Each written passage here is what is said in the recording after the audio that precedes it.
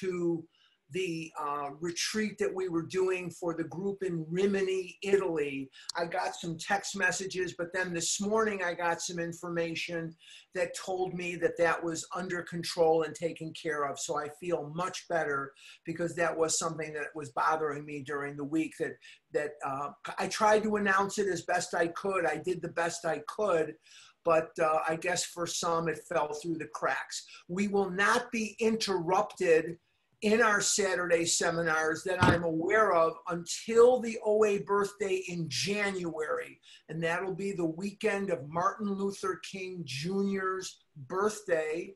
And I will be doing the big book for the OA birthday. So I will be doing that all day Saturday. I believe that's the 16th of January, and then the morning of the 17th of January. And unfortunately, that will be on Zoom. I was looking forward to seeing so many of you in Los Angeles this January, as we do every year. But unfortunately, because of COVID, that will be interrupted. We are in the chapter, We Agnostics. And we are talking about the hardest step to talk about. And the hardest step to present, the hardest step to talk about is always step number 2. It brings up things in people that other steps just do not bring up. When we talk about step 1, putting down the food, that may be difficult, but it doesn't usually create emotional turmoil. It doesn't usually create all kinds of emotional residual situations. When we talk about different steps, it's more mechanical. Here's how you do the step, here's how you don't do the step, things like that. But step 2 is a step I hate talking about, actually, but it is necessary, because step 2 is one of the steps. There's 2 steps that are very underutilized in OA, 2 and 10, and the most misunderstood are 3 and 4. Step 2 can be difficult, because not only are there people who have very hostile attitudes toward God, but there are people that will use that hostility as a justification for behaviors that either are directly eating or lead to eating. In other words, resentments and fears that can run unchecked. So this is something that we need to talk about, we must talk about, and I'm going to do the best I can to walk the fine line between the sponsor presenting step 2 and the sponsee who may be struggling with it. I'm going to do the best I can. What is an agnostic? Now, I want to review a little today, because we did miss out last week. What is an agnostic? And there are many of you, and I don't know, who's what. There are many of you who have an absolute belief in God.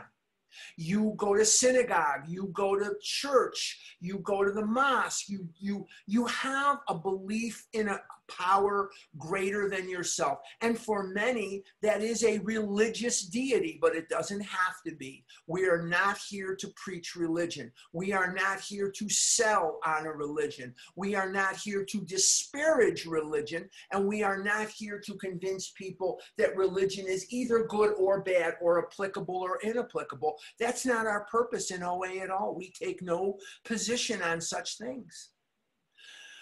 And a person who is an atheist, he or she believes that there is no God. There is no deity in the sky, if you will. They believe that there is no God, that things happen because they happen, and that there's just no God, and that's an atheist. So we have the believers and we have the atheists. Now we have the agnostic. What is an agnostic? Ag means without. Gnostic means knowledge. Agnostic means without knowledge. In other words, we don't know. We're not quite sure if there is one or if there's not one. And for me, I came in with an absolute belief that there was a God, but that God was going to screw me over, because I couldn't be thin like the other boys. I was deformed and emasculated both emotionally and physically. By the time I was about 12 years old, this disease had me, and it was deforming me and making me the butt of jokes, making me an object of ridicule, making me the target for every wisecracker within a 50-mile radius, and making my life a living hell. My life did not match up, as yours didn't, with what I saw on TV. I wanted Rob and Laura Petrie for parents, and I got Max and Virginia Grabowski. I got something very, very different. My mother and father didn't sing songs in the living room and dance and do all those things. They didn't do any of those things. My mother and father fought incessantly, and my mother and father were not independent financially at all. My mother and father my father was an immigrant and my mother was mentally ill. My mother had 3 distinct personalities: screaming, raving lunatic, 3-year-old, 2-year-old kind of child, and a pretty together person. You never knew what you were going to get, how long it was going to last, or where it was going to go. And it was embarrassing, and it was also quite debilitating for me. So I grew up with this idea that God was there for the wars, and he was there for big things, and he might have been there for certain other people who seemed, in my mind's eye, to be very favored by God. I was not one of those people. And at the same time, I didn't realize, yes, I was, because I was going to survive where many, many died along the way. And that I had friends, and my friends were there for me. I didn't have aunts, uncles, brothers, cousins. I didn't have any of that stuff. I didn't have grandparents or any of that stuff, but I had wonderful, wonderful, loving, caring friends, and I still do today. Many of them are the same people, and many of them are the new people that I meet all the time in OA, and they're all precious to me in one way or another. Agnostic means without knowledge. Now, some of you may pin the needle on the believer side. Some of you may pin the needle on the atheist side, but there may be pockets. There may be pockets of your life where you are agnostic, whether you be a believer or an atheist. You may not have enough knowledge to really bring God into that part of the equation. And that's why over and over again, we are taught by the big book to practice these principles. What are the principles? The principles are the steps to practice these principles in all of our affairs. It says on page 45 of the big book of AA that the main purpose of this book is to help you find a power greater than yourself, which will solve your problem. And if that's the main object of this book, it better be the main object of my life, is to find that power greater than myself, which will solve my problem. And so the agnostic is presented in the book by saying, we agnostics. Notice Bill didn't title the chapter, Those Agnostics. He didn't title the chapter, You Agnostics. He didn't title the chapter, The Agnostics. He titled the chapter, We Agnostic, because we work at step 2. We came to believe, which means we work at it constantly. I have relationships with some of you on the line today that go back decades, 4 or 5 decades. We work at the relationship. It doesn't say we believed that there was a power greater than ourselves that could restore us to sanity. It says we came to believe. In Bill's story, Bill says, I might build what I have in my friend. Would I have it? Of course I would. It doesn't say, would I take what I have with my friend, or would I share what I have with my friend? It said, I would build what I had with my friend, meaning there's going to be work involved. And I get this call all the time by sponsees and sponsors struggling with step 2. And this question comes up, how do I believe? You start By starting. You start by having a conversation. If I was going to date a woman right now, how would I start? I'd say, hey, let's go for coffee. And we'd go for coffee and we'd have a conversation. And I'd learn a little bit about her and she'd learn a little bit about me. And that's where it starts. It's the same thing with God. So you may be thinking, well, I can't bring God to a coffee house. No, but you don't have to. You can start by acting as if. And how do I act as if? I pray, even though I may not mean it, even though I don't feel it in my heart. It's a starting point. And let's say you're an atheist. Well, are you Mother Nature?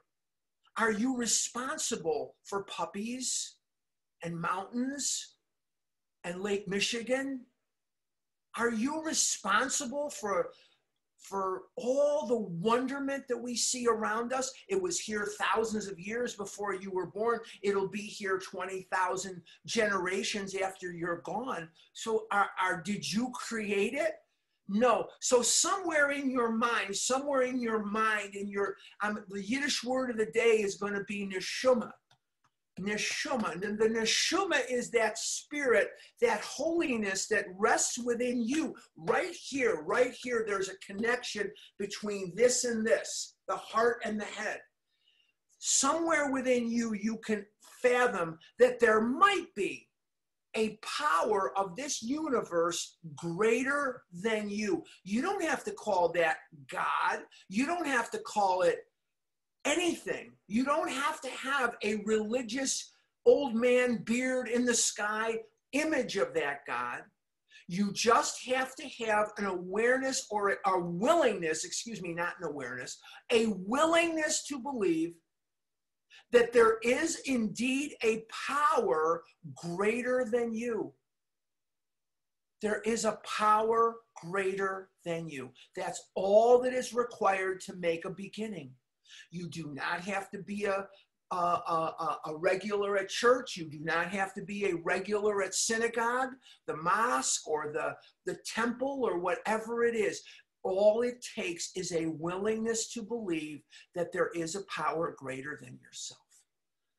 And so I have pockets of agnosticism. I am now convinced that God will enable me to get through any day without excess food as long as I'm willing to do the work. But will he bring me a wife? I don't know. So I'm going to work at that. Will he bring me a retirement? I don't know. So I'm going to work at that. Whatever that may be.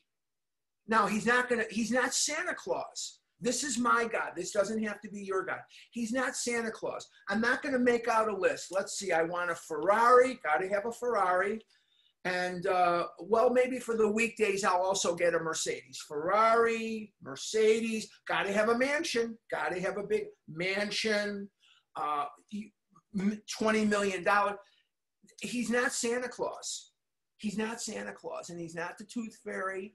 This is my interpretation. It doesn't have to be yours. I am not here to tell you what God is. I'm not here to tell you what God isn't. I'm just telling you what doesn't work for me. And it doesn't work for me to sit with a pencil and a paper and make a list of what I want and think that that's what's going to happen. Because so many times God has a better idea. Now, what we're going to be talking about today, catching us up today, is we left off on page 52. We left off on page 52. And the place that we left off on is the bedevilments we had to ask ourselves. And that was where I deliberately wanted to stop. Because today we are going to talk about the bedevilments. And I want to smash one of the myths, one of the expressions that you hear in OA all the time. And that expression is abstinence is the most important thing in my life without exception. No, it's not. No, it's not. Because these bedevilments will bedevil me in abstinence if I'm not working a spiritual program. You see, before I ever came to OA, I used to go to a bowling alley in Skokie, Illinois, and in the basement, they had a group called TOPS, Take Off Pounds Sensibly. I don't think they have that anymore. I haven't heard of TOPS in 50 years, 40 years. But they had a group called TOPS, came out of Milwaukee, Wisconsin. And I went down there and I lost a lot of weight, and I was a champion weight loser because I had so much to lose, obviously. And I went to Weight Watchers and I did lose weight with AIDS, AIDS, trying to market a product like that. Only if you're old like me do you remember lose weight with AIDS. And then there was Metrical, I think, and there was all kinds of chazarai. Chazarai is Yiddish for garbage. There was all kinds of chazarai. And I know that there's at least 3 of us here this morning. We went to meetings with somebody that had a staple put in their ear by an acupuncturist, and they were supposed to pull their ear like Carol Burnett when they wanted food. And I think they forgot to do that a couple of times. And then there were people that I sat in meetings with in Ravenswood Hospital and in Swedish Covenant Hospital that had the urine of pregnant women shot up their keister, and they paid big money for that, and the diet pills and all the rest of it. When I'm not eating, I'm miserable because people told me, don't eat so much, you'll feel better. Boy, they were right. When I don't eat so much and I'm not working a program, I feel anger better, I feel fear better, I feel jealousy better, crushes on girls better. I feel lots of things much, much better. And I'm not from the suicide group as much as I am from the homicide group. So when I'm not eating and I'm not working a spiritual program, I am not a very nice guy to be around. I'm really not. And if you want to look at some of these guys that are alcoholics and they're not working much of a program, but they're not drinking, they're dry drunks. Man, some of those guys are miserable. They're just miserable. Miserable people. They're angry and they're scared and they're just miserable. So when we hear abstinence is the most important thing in our lives without exception, remember that the spiritual program of action is the most important thing without exception. And I'm just going to go back to page 14. And I'm going to look at page 14 and I'm going to read to you, if you have your big book in front of you, on the bottom of page 14, it says, my friend had emphasized the absolute necessity of demonstrating these principles in all my affairs. What are the principles? The principles are the steps. Particularly was it imperative. Imperative means it's important before all else. To work with others as he had worked with me. Faith without works was dead, he said, and how appallingly true for the alcoholic. For if an alcoholic failed to perfect and enlarge his spiritual life through work and self-sacrifice for others, he could not survive the certain trials and low spots ahead. If he did not work, he would surely drink again. If he drank, he would surely die, then faith would be dead indeed. With us, it is just like that. So the most important thing in my life, without exception, is to have that relationship with the power greater than myself that translates into working with other people, because that's how I perfect and enlarge my spiritual life. So let's take 2 things we said today and join them together. I said to you a little while ago that the thesis line of the book is on page 45. And that line says, the main object of this book is to help you find a power greater than yourself, which will solve your problem.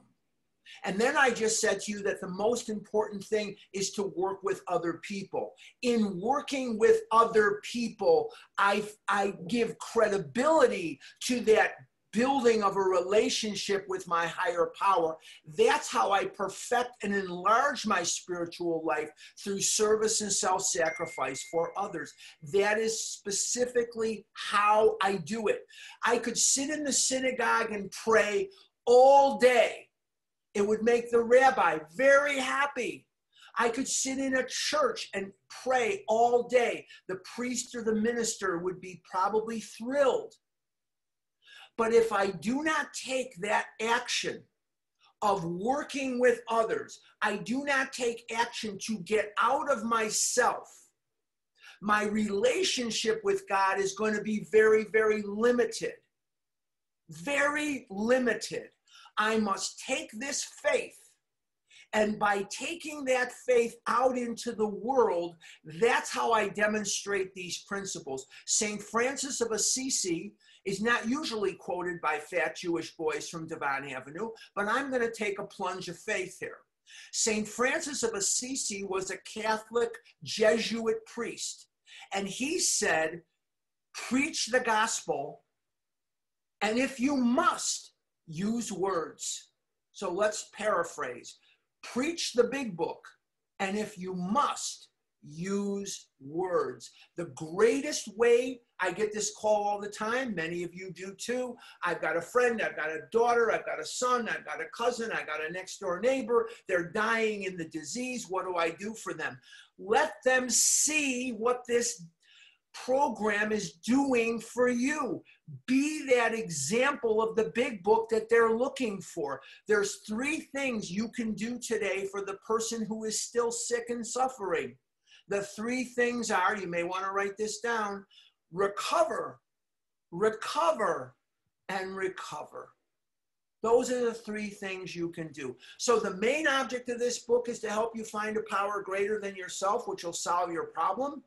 And the page 14 tells me that what is absolutely imperative is to work with others. One leads to the other. Notice nobody said anything about abstinence. I'm not saying that you can go out and eat Baby Ruth bars and Reese's peanut butter cups and be of service. I can't.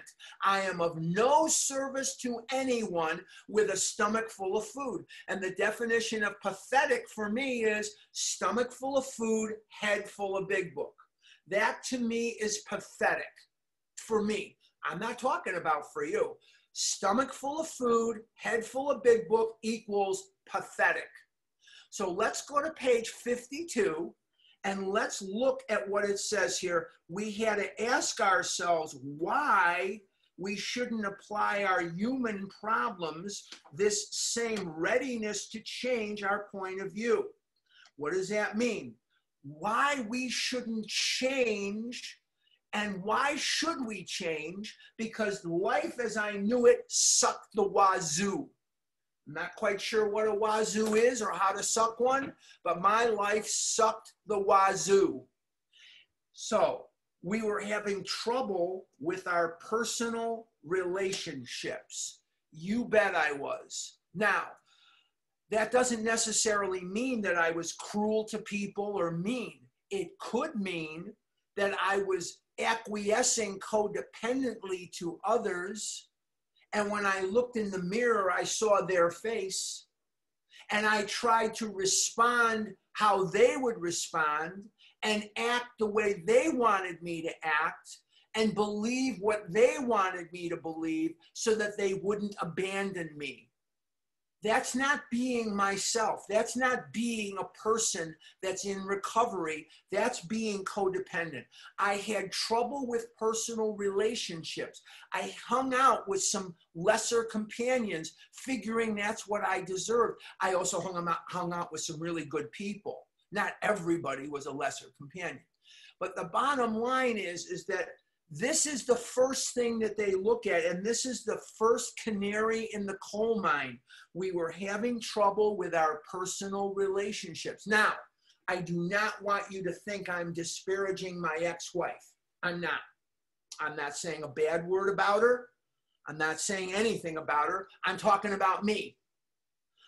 I married the first girl that came along that wanted to be married because I did not have enough faith in God or enough faith in myself that I would ever meet someone again. And I did everything in that marriage to cultivate her staying, and she divorced me. How did I do that specifically? I let her make every decision, and she loved that. I thought she did anyway. She didn't. That came out. I let her make every decision. If she wanted the green car and I wanted the red car, we got the green car. If she wanted to go east, I went east. If she wanted to go north, I went north. I did whatever she wanted me to do. I became a child scared of his mommy in the marriage. And I want to remind you again, I am not disparaging my ex-wife. She should live and be well. And I mean that from the bottom of my heart. I am not being sarcastic here. I mean that from the bottom of my heart. She should live and be well. But I was the little son, scared to death of her. And I was willing to do anything to make her stay. And she divorced me anyway. So we were having trouble with our personal relationships. Some of my relationships were not friend relationships. They were hostage taking. Some of my situations were very, very sick and very, very bad. They were horrible. Was I having trouble with my personal relationships in this disease? You bet I was. We were having trouble with, we couldn't control our emotional natures. How was I going to control my emotional nature when all I could think about was eating and not eating, eating and not eating? And now I want to remind you again, this is me, whether I'm eating or not, if I'm not working a spiritual program. If I'm working a spiritual program, these things start to improve. Because if you remember, we talked about how God doesn't use the word abstinence or sobriety in step 2. He uses the word sanity.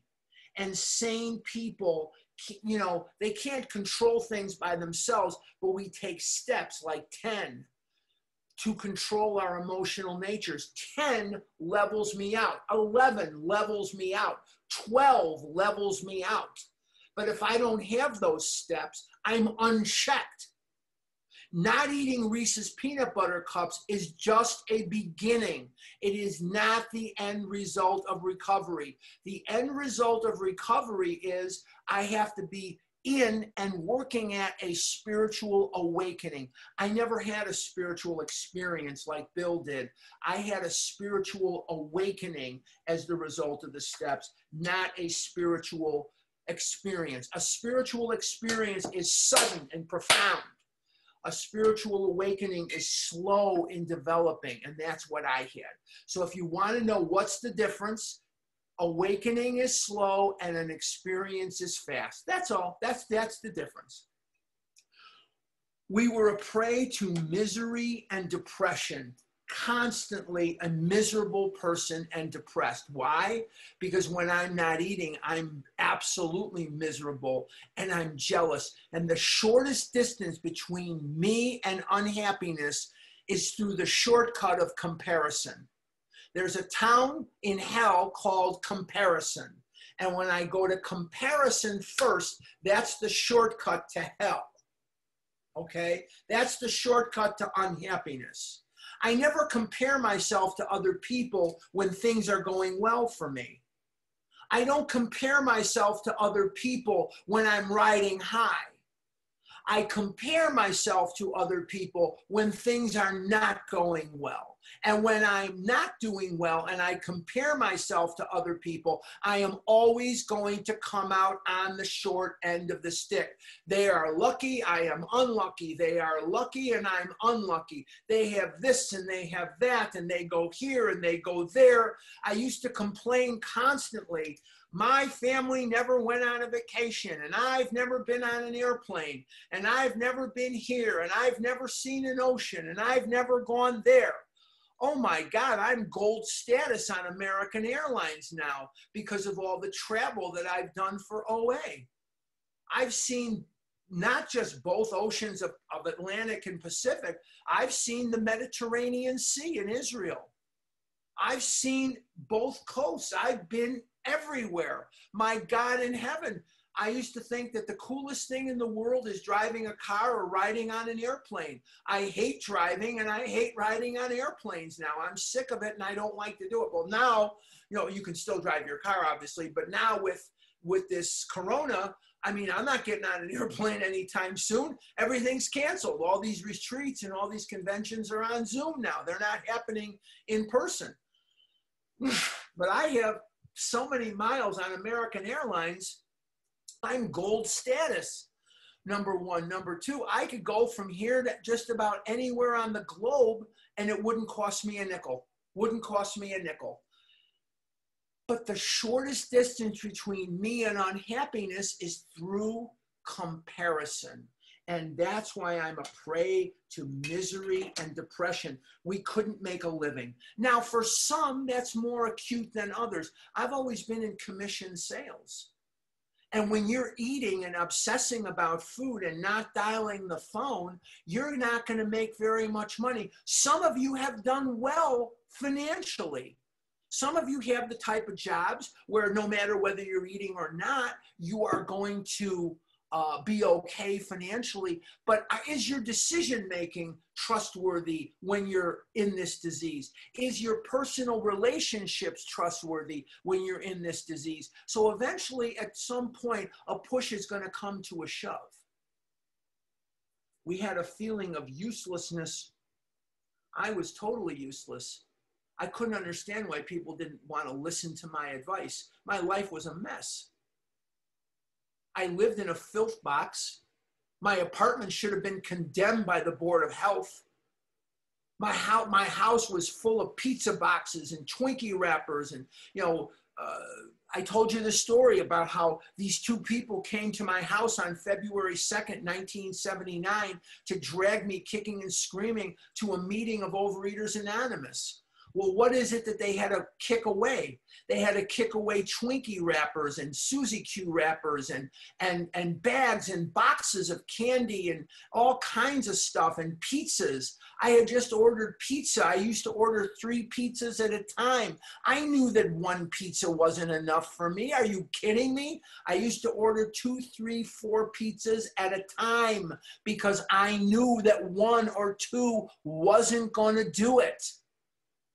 And this woman came into my home and there were 3 large pizzas and she took them and threw them in a garbage can. Pissed me off. Pissed me off. We were full of fear. You bet I was full of fear. I feared everybody and everything. I feared sitting in a chair. I broke a lot of furniture. I feared going out because I was an object of ridicule. Things that have been screamed at me in supermarkets by children, and the laughing that was done at me, and people yelling things at me from cars, which make your hair stand on end. I often wondered to God through tears in my eyes, what felony spree had I engineered that condemned me to a life of this? What hell is this? What fresh hell is this now that I have to go out and buy clothes? And even though it says big and tall on the door, they often could not fit me with clothing. Don't let the fact that it's a big and tall plus size store fool you. There is a limit to the sizes that they have. There's a place on Dempster Street. Says big and tall, but they only went up to size 60. Wouldn't go on one of my feet. They only have up to 4X shirts. Wouldn't go on my hand. I had to go somewhere else. We were unhappy. The only thing that brought me happiness was the very thing that was killing me, and that was the food. Reese's peanut butter cups gave me about 9 seconds of happiness. And those 9 seconds, that effect that Dr. Silkworth talks about is what I chased to the gates of insanity or death. I chased it to the gates of insanity or death. Death was right around the corner. I was circling the drain, but I was absolutely insane. No sane person would do to themselves what I was doing, and I didn't know I had a disease. And people would say to me, you better get some discipline, young man, or you're going to die. And I would say to myself, I hope I die, because I sure ain't got no discipline. I knew I couldn't live with the food, and I knew I couldn't live without the food, because the Lord knows I had been trying to diet from the time I was 6 years old. Elliot Epstein said to me on the schoolyard of Green School on Devon Avenue in Chicago, fatty 2x4 can't get through the kitchen door.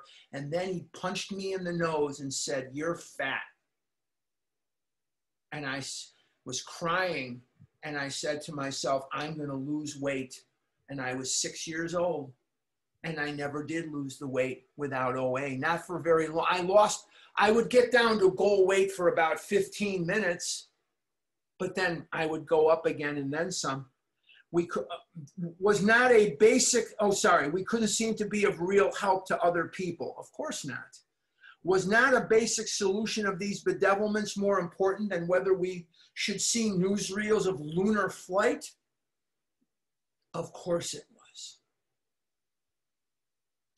A solution to these bedevilments only comes to me through the 12 steps of Overeaters Anonymous out of the big book of Alcoholics Anonymous. And it is the only way I have found them. If you can find them in another way, then I bless your path and I take my hat off to you.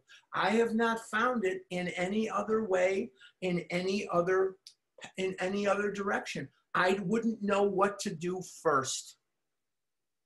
When we saw others solve their problems by a simple reliance upon the spirit of the universe, notice that spirit of the universe is in capital letters. He's talking about God. We had to stop doubting the power of God. Our ideas did not work, but the God idea did. In Bill's story, we are reminded how impactful that trip to Winchester Cathedral was on Bill. He mentions it several times. What did he see in Winchester Cathedral? What was so special about going to Winchester Cathedral? What he saw in Winchester Cathedral was the grave of a man named Fetcher, and his friend was Ebby Thatcher. He saw the grave of a man named Fetcher, who was a Hampshire grenadier who caught his death drinking cold small beer. A good soldier is ne'er forgot, whether he dieth by musket or by pot. In other words, the man drank himself to death. And this had a great impact on Bill because he didn't want to drink himself to death. Bill started drinking in 1918, and in 1934, December of 34, he will get sober for the final time. But what was Ebby presenting him? He was presenting him with a spiritual solution to his alcoholism, and Bill wasn't having it. He remembered those still Sundays in Vermont with Grandpa Griffith, where they would go to church. And Grandpa Griffith was a real Vermonter. He didn't want anybody telling him how he must believe. He knew that there was a God, but he didn't want to be told how to believe. And Bill struggles with this idea of a God-based solution, doesn't he, in Bill's story? And finally, Ebby says to him, why don't you choose your own conception of God? Which he got from Sam Shoemaker at the Cavalry Mission. Now, the Oxford group was a bunch of people practicing Christianity, but Sam Shoemaker knew that sometimes people just need to have their own conception of that God. Now, what sold it for Bill? It says, I saw, I felt, I believed. I saw a recovered alcoholic who was not drinking and happy in his release. I saw, I felt. What did he feel? He felt hope. What did he believe? that God could and would if he were sought. I saw, I felt, I believe. What's the next line? Thus was I convinced. And that's the first time in the chapter that the word convinced and God are used to join Bill. He's convinced that God could do for him what he could not do for himself. There was no more power in Bill than there was in my friend at that moment, and that was none at all. How did I begin my relationship with God?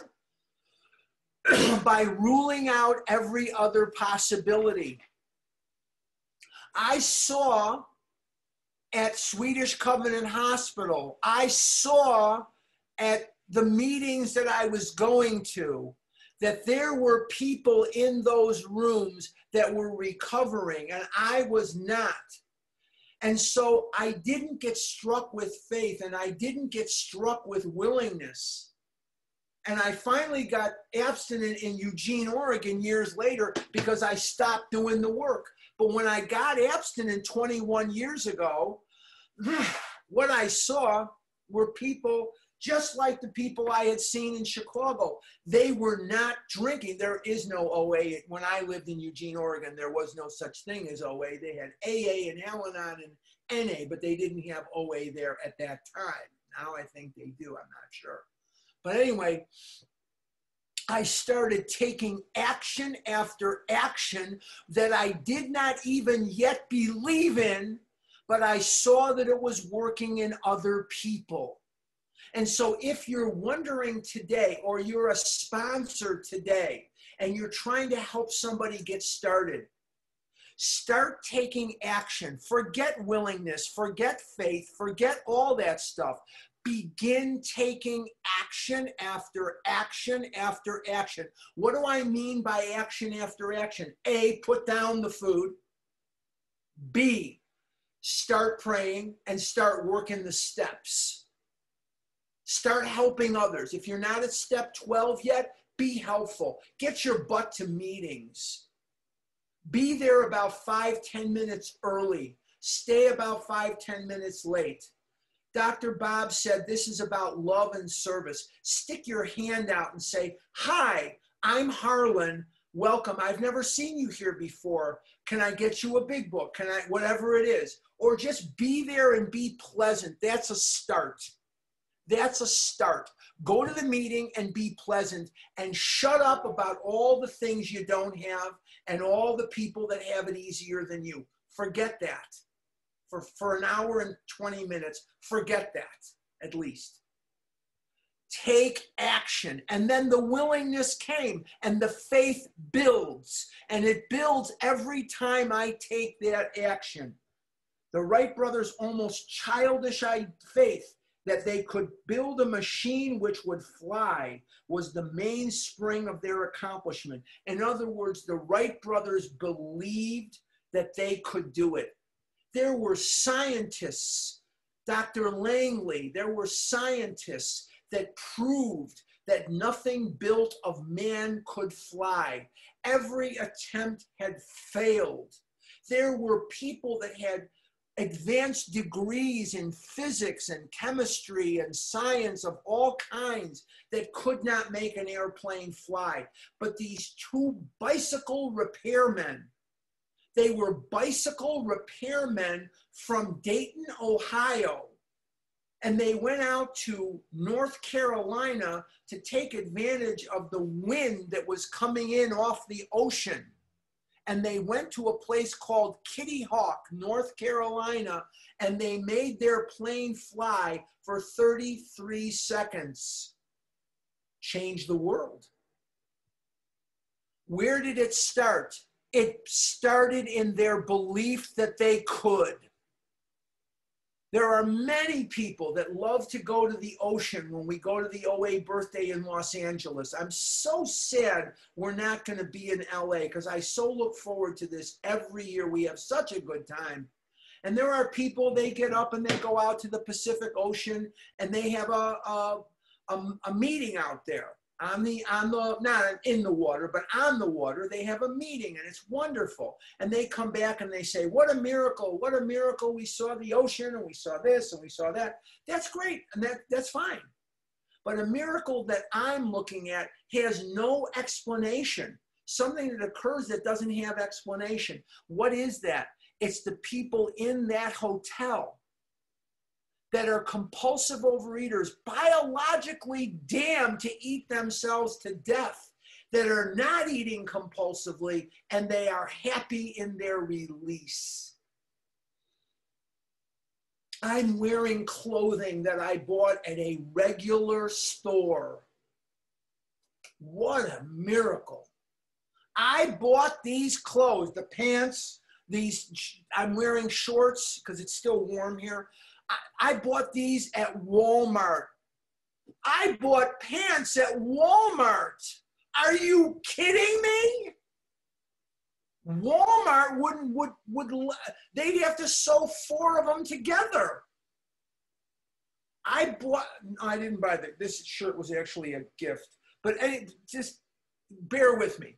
I have shirts in this house that I bought online that are Cubs t-shirts or Ducks t-shirts. Or they deliver it and it's fine. Or I buy them at Walmart or I buy them in a men's store.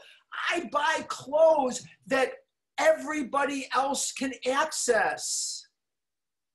It's not lost on me. I have a car. I never got stuck in it. My stomach doesn't touch the steering wheel. I used to have the cleanest steering wheel in Chicago. Why? Because my stomach my lower stomach rubbed up against the steering wheel. And if I wore light colored pants, the black from the steering wheel, there'd be a ring on my pants on the lower stomach, the lower extension of the stomach. That's a miracle. Now, I don't think there are movies now, are there? I don't think so. But anyway, if I wanted to, I could go to the movies and I could sit in the seat. I couldn't go to the movies for 20 years, 25 years. I couldn't go to a show because the seats at the show, I couldn't fit in them. I'd have to sit on one cheek and then I'd sit on the other cheek and I'd get numb because, there was so much pressure, it wouldn't let the blood flow. I'd get numb, my legs would fall asleep. That's not enjoyable to me. That's not enjoyable to me, sitting there like that. Plus, it would cost me $60, $70 to go to the show. 10 to get in and 50 on the food. So I couldn't go to the show for many, many, many years. Excuse me for 1 second here.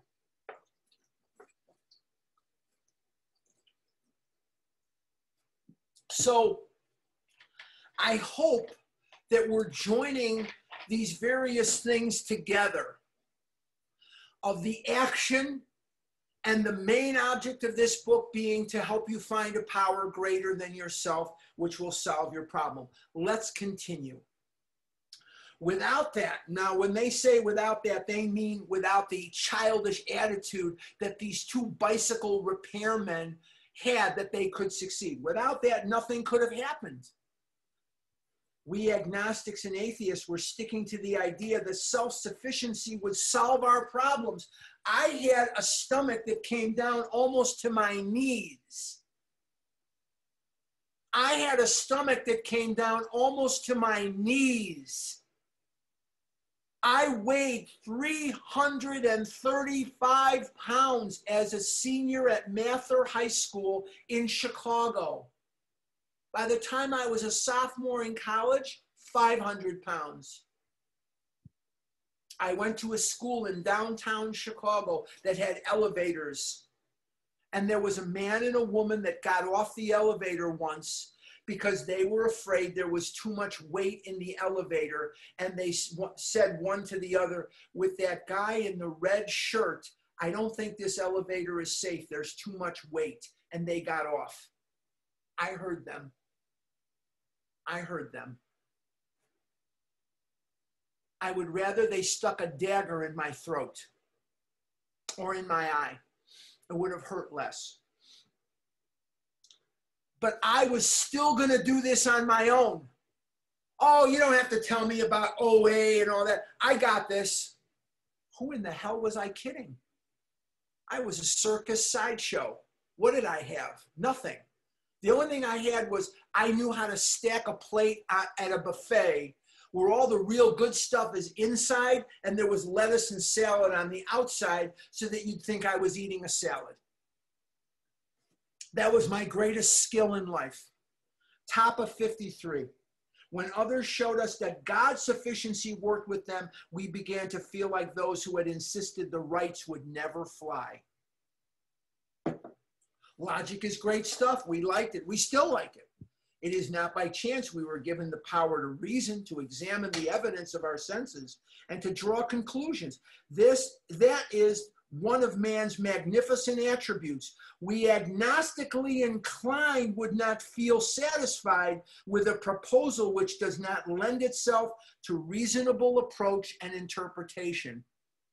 Hence, we are at pains to tell why we think our present faith is reasonable, why we think it is more sane and logical to believe than not to believe, why we say our former thinking was soft and mushy when we threw up our hands in doubt and said, we don't know. How's your way working?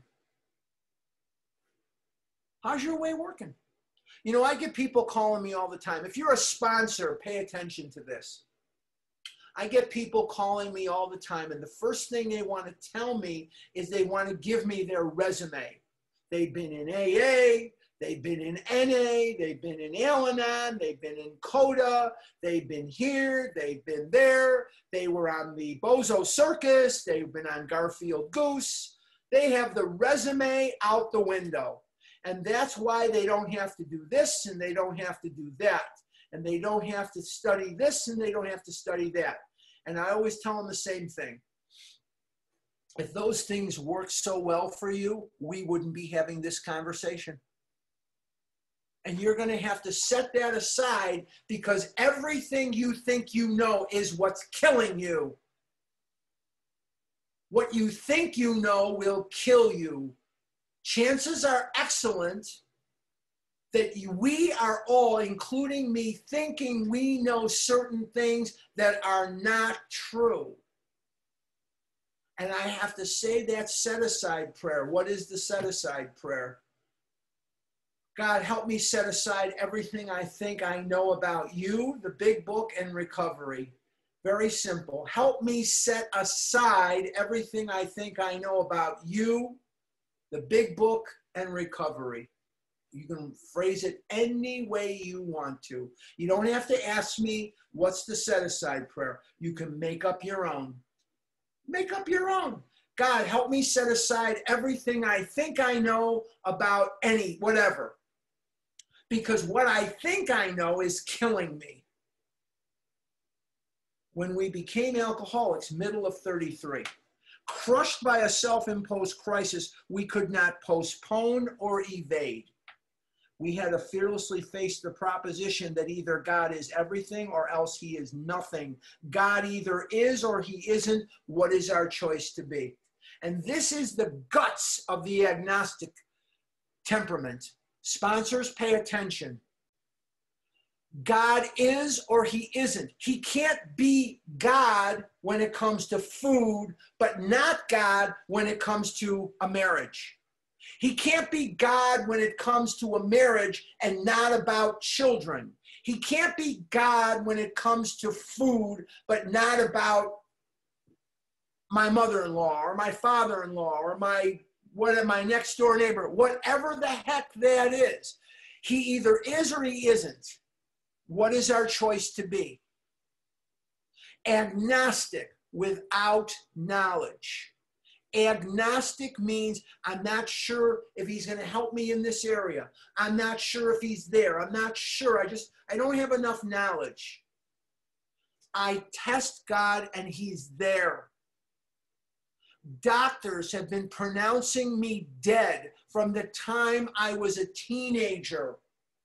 I was 17 years old and I broke my ankle in gym class. And my mother took me to Edgewater Hospital It's not, Edgewater Hospital isn't even a hospital anymore. I think it's condos. But anyway, and Dr. Bernstein, Max Bernstein, he looked over his glasses just like this. And he said, you know, Virginia, he was very angry. My mother's name was Virginia. You don't hear that name anymore. It's not a name you hear. You know, Virginia, he isn't going to live to see 30. He's over 300 pounds and he's 17 years old. That's what he told my mother. And my mother started crying in the emergency room at Edgewater Hospital. And we went for ice cream on Devon Avenue on the way home to kill the pain. My mother was a compulsive overeater, as was I, with a vow that the next day we would start on our diets, which of course never happened. God is or he is not. What is our choice to be? I'm still alive. I'm 66 years old. I may not live to see tomorrow. I couldn't tell you. But here's what I can tell you.